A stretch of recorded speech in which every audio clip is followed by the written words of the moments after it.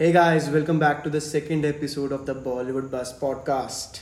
So, our agenda for today shall be 100 CR flops, where we shall make it clear that if a film crosses 100 CR, it doesn't mean that it has to be hit. Ipsy dipsy, let's go. Well, do you guys remember the dialogue? Our business is our business and none of your business. Remember this iconic dialogue from the movie Race 3?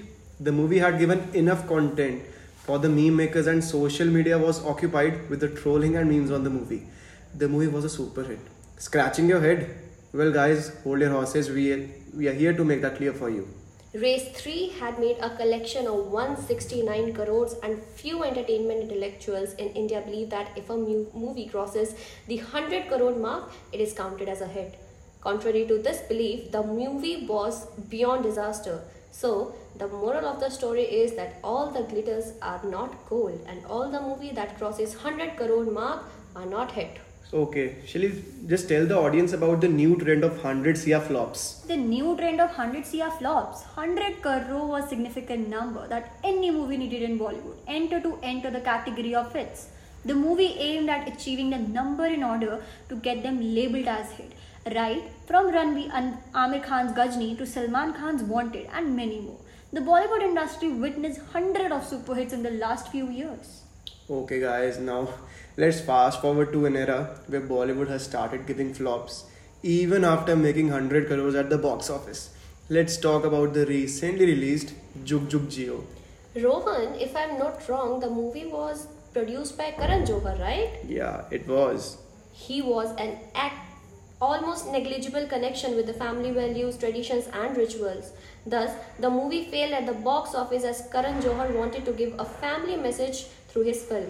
From those unaware, the budget of the film was 85 crores and it managed to earn only 67 crores in almost 2 weeks. Okay, Shari, let's give our audience some numbers, right? Yeah, Jug Jug Jio has earned only rupees 67 crore in India. You don't believe that?